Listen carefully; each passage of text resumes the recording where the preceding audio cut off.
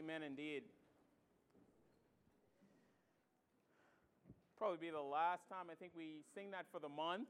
So that's sad. I've gotten, groan. It is a source of groaning. What a wonderful song. We do a song of the month, and this was our song for this month. And so we'll have a song of the month next month. And don't worry, you'll hear it again. This isn't like the last time we'll sing it in the life of the church. But for this month, yes, and not for next month. All right, take your Bibles. There's one change in your bulletin. We are not going to do submission and authority today. I know some of you probably came just to hear that. You have to wait an extra 2 weeks. But today we'll return back to the text that I preached through last week, and that is 1 Peter chapter 2, verse 4 through 12. Last week we looked at Christ as the proclamation, and today I just want to look at what we're called to proclaim, because I think it's powerful and significant, what we're called to proclaim. I also want to say before we dive in, one of the things that the pandemic has done in general is it's really kind of stopped or made difficult serving in the church, because a lot of things that we typically do in a church, like go places and serve people, that's become harder because we can't go into certain places, but ministry is still being done here at CVPC. And you hear that regularly, but I just wanted you to know that there's different aspects of ministry that are still being done here. We're still doing Villa Way that happens right down the road on Wednesday, every other Wednesday morning. We're still doing the Food Network, if you want to be involved in that. We're still having growth groups. I know many of you are involved in that. We recently started a Trail Life chapter here that if some of you want to get involved with mentoring young men, that's open as well. There's a lot of things going on that you can be a part of. And so don't feel like because COVID happened, we can't do ministry. We can. We just have to do it in a slightly different way. So if you're available and you want to do it, please reach out and let us know. I'll say this last thing on that score. As a young Christian, when I first became a Christian, one of the things that was instrumental to my faith was serving. Serving. And I will say this, one of the things that can be destructive to your faith if you are not careful is when you believe, but you don't actually have an opportunity to practice that within the life of the church. Your faith can become stagnant. You could feel like a sense of like you're purposeless. And I don't want anyone to feel that way, because that's not how a Christian is supposed to feel. And so if you're in need of something to do within the life of the church, we have ways to serve, and I'd be happy to share those with you. All right, 1 Peter chapter 2, beginning at verse number 4 down through verse number 12. Hear now the word of the Lord. As you come into him, a living stone rejected by men, but in the sight of God chosen and precious, you yourself, like living stones, are being built up as a spiritual house to be a holy priesthood, to offer spiritual sacrifices acceptable to God through Jesus Christ. For it stands in Scripture, behold, I am laying in Zion a stone, a cornerstone chosen and precious, and whoever believes in him will not be put to shame. So the honor is for you who believe, but for those who do not believe. The stone that the builders rejected has become the cornerstone, and a stone of stumbling, and a rock of offense. They stumble because they disobey the word as they were destined to. But you are a chosen race, a royal priesthood, a holy nation, a people for his own possession, that you might proclaim the excellencies of him who called you out of darkness into his marvelous light. Once you were not a people, but now you are God's people. Once you had not received mercy, but now you have received mercy. Beloved, I urge you as sojourners and exiles to abstain from the passion of the flesh, which wage war against your soul. Keep your conduct among the Gentiles honorable, so that when they speak against you as evildoers, they may see your good works and glorify God on the day of visitation. Well, all flesh is as grass, and the glory of man as the flower of grass. The grass will wither, and the flower will fade, but the word of the Lord shall endure forever. And this is the word that will be taught unto you. Amen and amen. Well, let's go to our wonderful Lord in prayer. Father, Son, and Holy Spirit, indeed, we thank you so much for your word and for the power that's in it. Thank you that even today, as you speak through us, through your word to us, that we might be refreshed and encouraged, that we might be reminded of who we are. Oh Lord, just bless our time together. This is your people, and this is your word. Cement the two together. May the one who does not believe, believe. May the one who believes already and is downtrodden, may they be encouraged. And may the one who believes and is encouraged all the more make them encouraged. Bless our time now in Jesus' precious holy name. Amen and amen. When we started the book of Peter, I said that the title for the entire message series was going to be Living Hope. That we have a living hope that's found in Jesus Christ. And we've seen that traced out throughout the entire book. First of all, that our living hope rests in the fact that we've been born again. And then Peter moves and talks about how our living hope is seen in the fact that we can be holy even as Christ, our God, is holy. And then last week we talked about our living hope is built upon Jesus Christ, the rock of our salvation. Well, today we see that our living hope rests in the proclamation of the gospel. Look at verse number 9 again. I know we looked at it last week, but look at verse number 9 again. As a result of us being a chosen race, a royal priesthood, a holy nation, a people of God's own possession. Why is all of that the case? So that you and I might proclaim the excellencies of him who brought us out of darkness into his marvelous light. That's why you're here.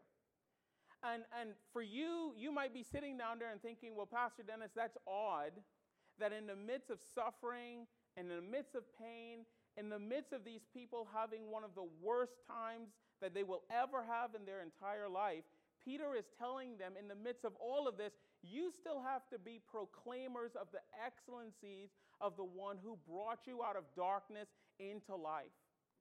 That's still the proclamation and the task that God has before you. Why is Peter doing that? Because Peter knows that all of us need a higher calling. All of us need something to which we can aspire to or strive to. It's something that is placed within us by a holy God. And I can prove it to you in this way. Recently, I have been tracking two of, I wouldn't call them necessarily my favorite people in the world, but just two people that I keep my eyes on a lot. Jeff Bezos being one of them, and the next one is Elon Musk. You might say, well, Pastor, do you just follow billionaires? Not exactly. But these two billionaires intrigue me for this reason. These two are the most conscientious people you will ever meet. They're hyper-focused. They're always looking for the next big thing. Not only are they billionaires, but they are also people who are well-known. These are people that have reached the top of their profession. They trade out every now and then who's the richest person in the world. These people are just like, they've reached the apex of what many people aspire to. Wealth, fame, anything that they want, they can buy at a drop of a hat. But both of them recently said they want to do one thing, and some of you know what that is. They want to colonize Mars. In fact, Jeff Bezos says that he will give $1 billion a year so that he can colonize Mars. That is significant to me for this one reason, right? These guys understand something that most of us miss, and it's this. That if you live for this world, and you put your faith and trust and hope in this world, and you try to accumulate the things of this world, even when you have everything in the world, your heart always desires something beyond this world. They get that. That's why they want to colonize Mars. Because they realize that Earth is just not enough. And Jeff Bezos is willing to spend $1 billion on this endeavor. Now, here's the thing that they miss, right? Here's the thing that they miss that makes Peter's proclamation to us different. Even if they're successful, and I don't think they're going to be, but even if they are, and they can colonize Mars, do you know what will be the same even if they do it? There'll still be sinners on Mars. You see, you can take humanity, and you could take them to Mars, and you can colonize Mars to make a better living space. But the problem with Mars is the same problem we're going to have on Earth. You're still going to have sinners on Mars. That's why even when they spend billions and billions of dollars to finally do it, unless there's like another Tower of Babel incident, right? They will do it. Because they've set their mind and their heart on it. So unless God comes and says, no, you've gone too far, I'm not going to let you do it, they'll probably do it. Maybe not in my lifetime. Maybe not in your lifetime, but someone's going to do it. The problem with that way of thinking, that cosmic way of thinking that these men have is this. There's still going to be sinners on Mars. And whatever we do on Earth, we're still going to do it on Mars. There's still going to be murder. There's still going to be rape. There's still going to be stealing. All of those things. Why? Because their vision, their cosmic vision, isn't big enough. That's the problem with man in general. Our cosmic vision will never be big enough. That's why when Peter in verse number 9, when you read verse number 9, you need to understand what's happening here. Peter is giving us a cosmic vision that's beyond anything you and I can naturally think about. Because what Peter is saying here is we're not just going to colonize Mars. We're going to colonize heaven. And the way we're going to colonize heaven isn't putting everybody on a rocket. It's putting everyone in contact with the Lord Jesus Christ. And it's only Him who has the power to translate us out of darkness into light. That's the best cosmic mission anyone in this room can be on. Now look, if the Lord wants to use one of you to go to the moon and to be an astronaut, go for it. That's a part of exercising dominion of His creation. But let's no one pretend that going to Mars will save humanity. Let's none of us pretend that going to Mars is somehow going to make a better humanity. It will not. Because while you can take us, the man from Earth, you can't take the sin nature out of man. Not unless you have this cosmic vision laid out in verse number 9 that will take someone out of darkness into light. And Christian, this is the best mission we can give our lives to. Because this is the mission that will last for eternity. This is the mission that will truly save lives. People have gone to the moon. People have gone to space. And they've come back. And you know what they've noticed? Besides a little change in their DNA? They're still the same. They're still sinful man. But what Peter is trying to get us to see here is the cosmic mission laid out for us in Scripture is a cosmic mission that changes you inwardly. So that at the end of the day, all of us, if we truly believe what Peter says, that we can be translated from darkness into light, all of us would be in heaven if we truly believe the message and if we truly give ourselves over to the message.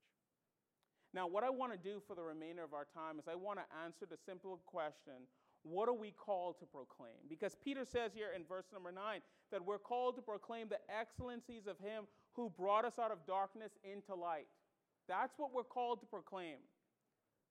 That's what we're called to give ourselves over to. So what are we called to proclaim? Well, in a nutshell, we're called to proclaim the transformative work of Jesus Christ in all of our lives. That's what we're called to proclaim every day, the transformative power of Jesus Christ in our lives. And nowhere is that seen more clearly than the descriptions, the Old Testament descriptions that Peter takes and applies it to the people of God now. And what I want to do is I want to go through these Old Testament allusions or these Old Testament descriptors that was true of the people of God in the Old Testament that Peter now puts on us to show us how glorious and marvelous those are and how that should be the basis of our proclamation in the world to bring others into the kingdom. So let's begin, first of all, go back to verse number 4. And I want us to see that Peter says from the very beginning that one of the things that God has called us to is a holy priesthood.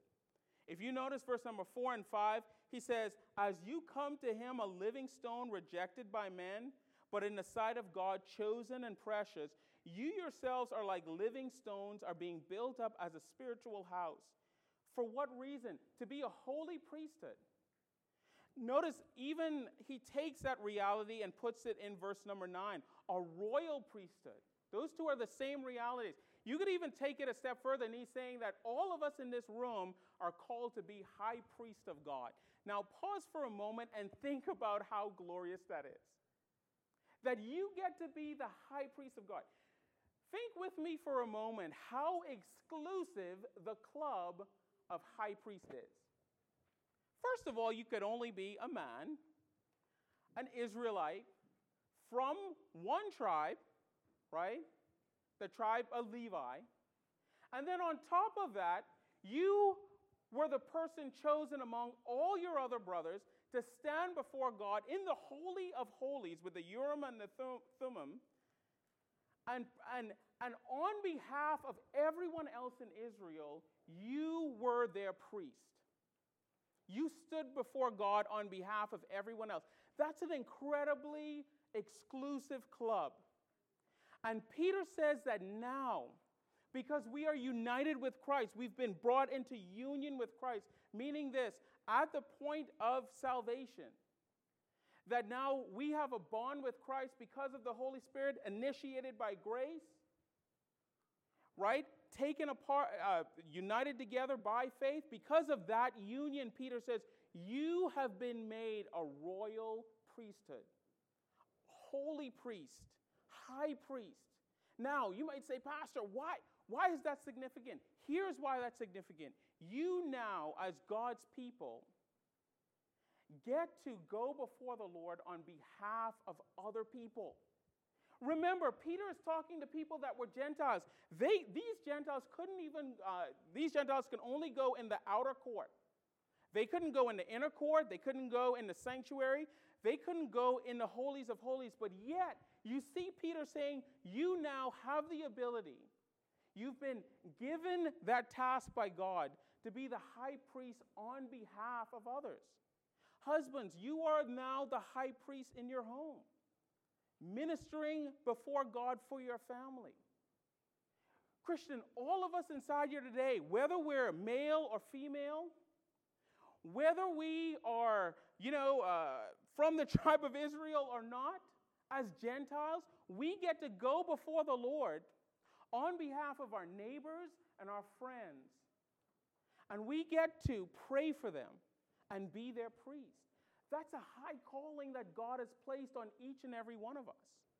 Recently, I looked at my inbox and I counted how many times this body was asked to pray for one another. And I stopped in my inbox right around 20 times, right? That we're constantly being asked to pray for one another. I hope you see that as your high priestly function, to pause and to pray for your brothers and sisters in need. That's one way you fulfill this reality to be royal priesthood. That's one way that you and I proclaim the excellencies of him who brought us out of darkness into light. When we pray for one another, when we pray for our children, when we pray for that one who is struggling in their faith, that's a high priestly function. And that's something that all of us can participate in. Even me as your pastor, right? As I pray for other people and you pray for me. That's a part of your high priestly function and how you proclaim the excellencies of him who brought us out of darkness into light. Now notice with me the other one that Peter says in verse number 9. You are a chosen race. Now this is the one that blows me away even more. When you consider who's speaking, it's Peter.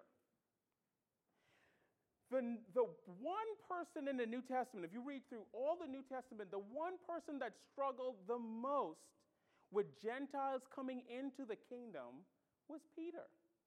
In fact, Peter struggled so badly that right before he went to Cornelius, what happened? God appeared to him in a dream and gave him a vision and say, Peter, rise, kill and eat. And Peter was supposed to rise, kill and eat these unclean animals as a picture and a sign that God was allowing the Gentiles to enter into the kingdom.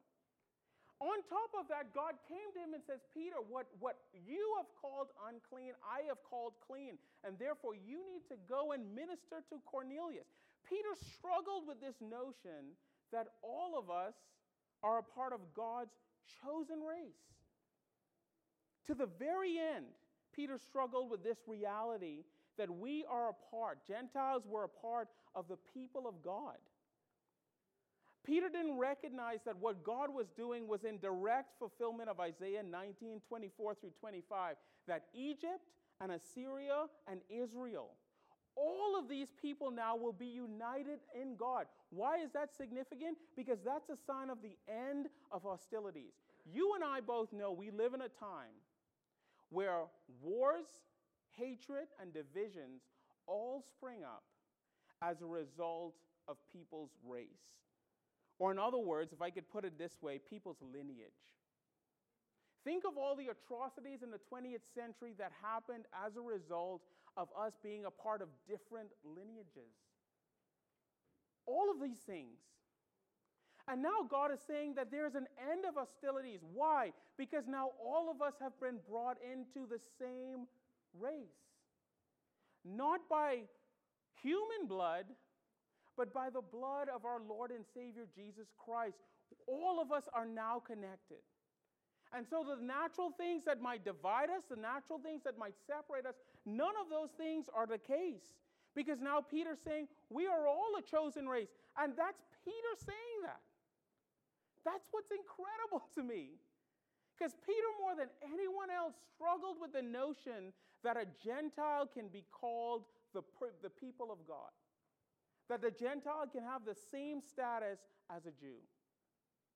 That's the reality, brothers and sisters, that we have to proclaim wherever you go. We don't proclaim a gospel of division. We proclaim a gospel that where hostilities have ended and now all of us get to be partakers in the same heavenly blessing that is in Christ Jesus. That's what it means for us to be a chosen race. Notice the next one in verse number 9, that we are called to be a holy nation. What is Peter saying here? Well, what Peter's saying here is that all of us have a common tradition and a common culture as the people of God. That's what it means for us to be a holy nation, that all of us have the same basis or the same culture within the people of God. Recently, I was in a store. I think I was getting my car fixed. And I saw this gentleman, and you know, like in the South, when you see someone, even if you don't know them, you say hi, right? Because that's just what we do. And so I said hi to him, and he kind of looked at me and, you know, kind of gave a half-hearted hi. And so I went to get my car back, and as I was walking out, another individual walked in after me. And he had on a particular shirt. And as he passed me, immediately the individual who I said hi to originally looked at him, and he said 2 words, actually 1 word, "Roll Tide." And the other guy said, "Roll Tide." And then, and then the sky parted, and the angels descended, and there was worship, right? That's what happened right there. Now, not exactly, but look, I didn't even have to tell you. I didn't even have to tell you who know what shirt he had on. And you know what else? I don't have to tell you all that goes into that statement if you truly know that statement. Now, for those of you that don't know, the guy walked in with an Alabama sweatshirt on. Big A, curly, right? There's a culture that goes along with Roll Tide. And here's the thing that I realized. First of all, we were in Georgia. We're not even in Alabama. And they were yelling Roll Tide. You know what else I found out? You don't actually have to go to Alabama to be an Alabama fan. Most of the people that I knew that were Alabama fans, A, didn't live in Alabama, and B, never went to Alabama. But that's beside the point. They were a part of the Roll Tide culture. Now, obviously, you see where we're going with this, right? That within the people of God, we have a culture, and the culture is defined by holiness. And holiness speaks to a way of living that's separate and distinct from the world. See, all of us can chuckle and think about what it means to be a part of Roll Tide Nation, right? But do you realize that there's something that characterizes the people of God? And in fact, notice what Peter says in verse number 11 and 12, where he says, as sojourners and exiles, how do we live, and what defines the Christian culture? That we abstain from the passions of the flesh which war against your souls. That we keep our conduct among the Gentiles honorable, so that when they speak against us as evildoers, they might see your good deeds and glorify God on the day of visitation.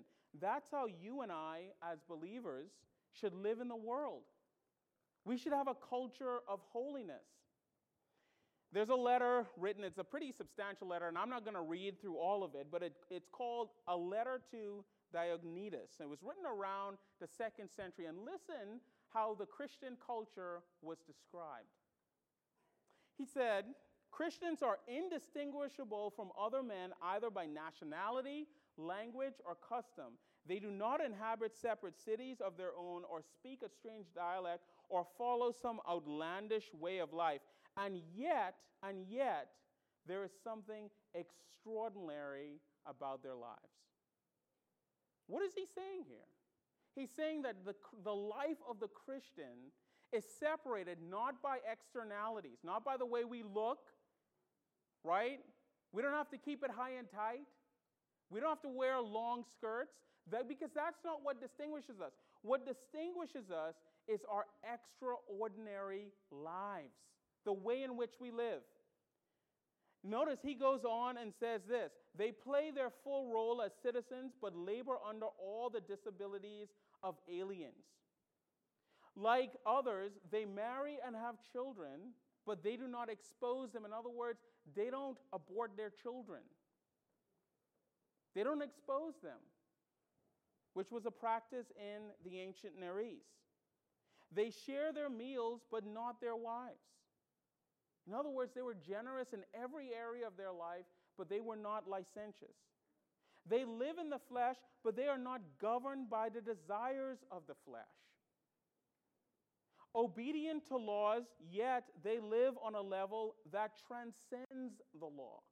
That's how Christians acted. They live in poverty, but enrich many. They are totally destitute, but possess an abundance of everything. They suffer dishonor, and that is their glory. That's what it means to live a holy life. I'll end with this last little bit. It says, they are defamed, but vindicated. A blessing is their answer to abuse. Deference, their response to insult. What was he chronicling there that is so powerful? That as Christians, we are called to live as a holy nation, holy people, separated unto God, not by how you look, but by how you act. People know that you are a part of the family of God by the way you say things and how you live your Christian life. Now, notice the next thing, a people for his own possession. This one to me is the one that I just love. A people of his own possession. I just love that term. Because what the term means, the term doesn't mean possession in the sense of a car or a house. Like God, like that's our possession. No. What it means, this idea of a people of our own possession means this. It means something that you cherish to the point of protecting and nurturing. There's a movie, and some of you might have watched it. I'm not advocating that you necessarily watch it. I watched it a little bit ago, but it's called Force Majeure. Some of you might have watched that. But in the movie Force Majeure, and I'm not going to give away all of it, but you could go online and just see the first little bit. But in Force Majeure, the idea, it's a French word meaning an irresistible compulsion. And at the very beginning of the movie, there's this guy, he takes his family out to this wonderful ski trip. And he's the perfect husband and the perfect father, and they're sitting down getting a meal, and an avalanche starts. And as the avalanche came down, they started getting more and more scared because the avalanche looked like it was going to hit them. And all of a sudden, yes, the avalanche started coming where they are. And right before the avalanche hit them, people began to run. And this guy leapt up from the table, grabbed his cell phone, and ran away from his family. And just left them there. And his wife huddled his kids, and the avalanche came, and it wasn't as bad as they thought. But the rest of the movie was him teasing out why he grabbed his phone and protected himself instead of his wife and children. You see, it forces us to answer the question, what is truly valuable and important in our lives? In that moment, right, he was not in possession of his family.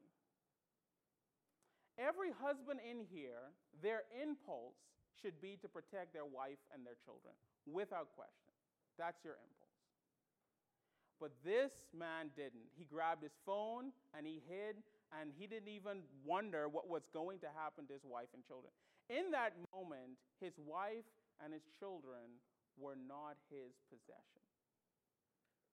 They were not his possession, not his own possession. His phone was, and his own life was.